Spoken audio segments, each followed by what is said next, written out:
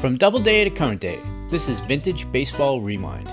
Today's show is about December 1st. As of 2022, there have been 94 Major League Baseball players who were born, 46 Major League Baseball players who passed away, and over 80 special events on this special day. And here are 5 things that every baseball fan should know about December 1st. I'm Tom Hannon, I'm your host.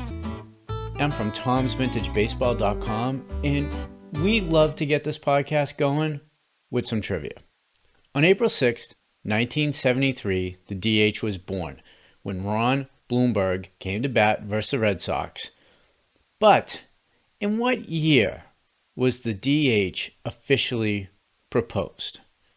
Or I should say, a form of the DH officially proposed. The answer later. December 1st, 1911, future Hall of Fame member Walter Alston is born in Venice, Ohio. He's the son of a farmer who had once played semi-pro baseball. Walter played baseball on December 1st, 1911, future Hall of Famer Walter Alston is born in Venice, Ohio. He's the son of a farmer who had once played semi-pro baseball. Walter played baseball in high school, where his speedy fastball earned him the nickname Smokey. After high school, the lanky Alston attended Miami University in Ohio, where he majored in industrial arts and physical education. He graduated in 1935, and he did star on their baseball and basketball squads. His parents earning a modest income during the Great Depression, Alston relied on his wits to meet his college tuition. He played pool in local taverns and pool halls, winning money to pay for his classes and books. Although Alston will come to bat only once during a brief major league career, he will have a far greater longevity as a manager of the Brooklyn and Los Angeles Dodgers from 1954 to 1976, and he will be inducted into Baseball's Hall of Fame in 1983. December 1st, 1948 was another birth. George Foster is born in Tuscaloosa, Alabama. Foster had toiled around for several seasons before getting a real full-time opportunity to play with the Reds. And once he did, he became a .300 hitter.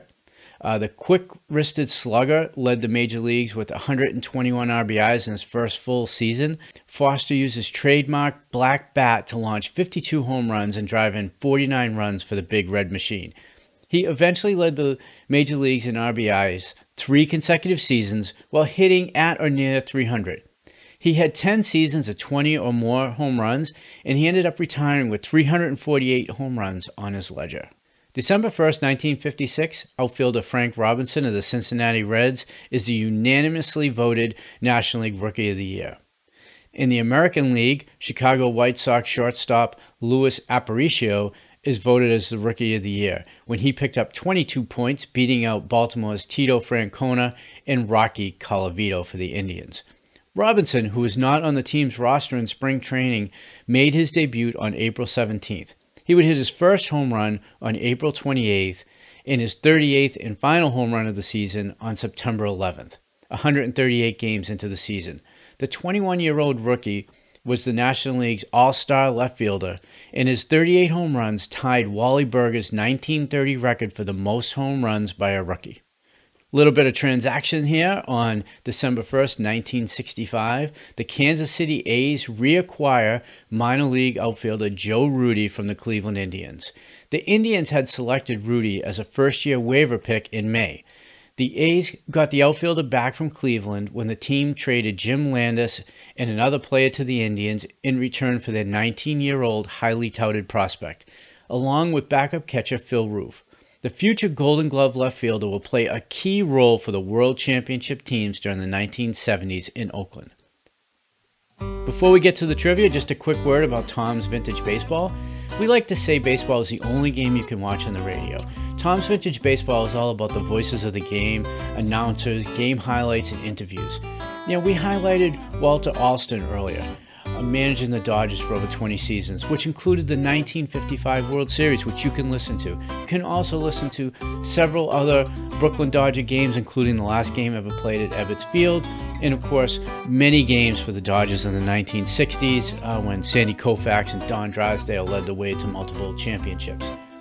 Joe Rudi started in the 72-73 World Series. that we have multiple recordings for, so you can listen to those games as well. And Frank Robinson, there are numerous games.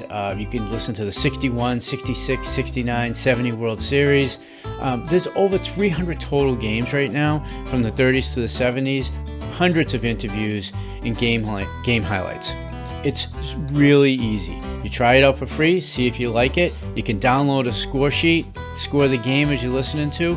And if you're into technology and you just want to take the game on a walk with you, or a run, or to do chores, you can do that as well, because we have an iPhone and Android app. Visit tomsvintagebaseball.com. Now let's finish up that trivia. You know, when you talk DH, some people think it's a new thing. They think it really just happened to be a rule change of the 60s. But that's not really what happened. It surprised me a bit when I first researched this subject myself, but the DH talk actually started 16 years into baseball's official history. The seeds were sown in 1887, when rule changes permitted substitutes in games were explored. It would appear the lords of baseball were hesitant to tinker what they felt was the very foundation of the game, which was a 9-versus-9 game. This resistance to change became the way of the game of baseball. But that didn't stop baseball executives from proposing changes.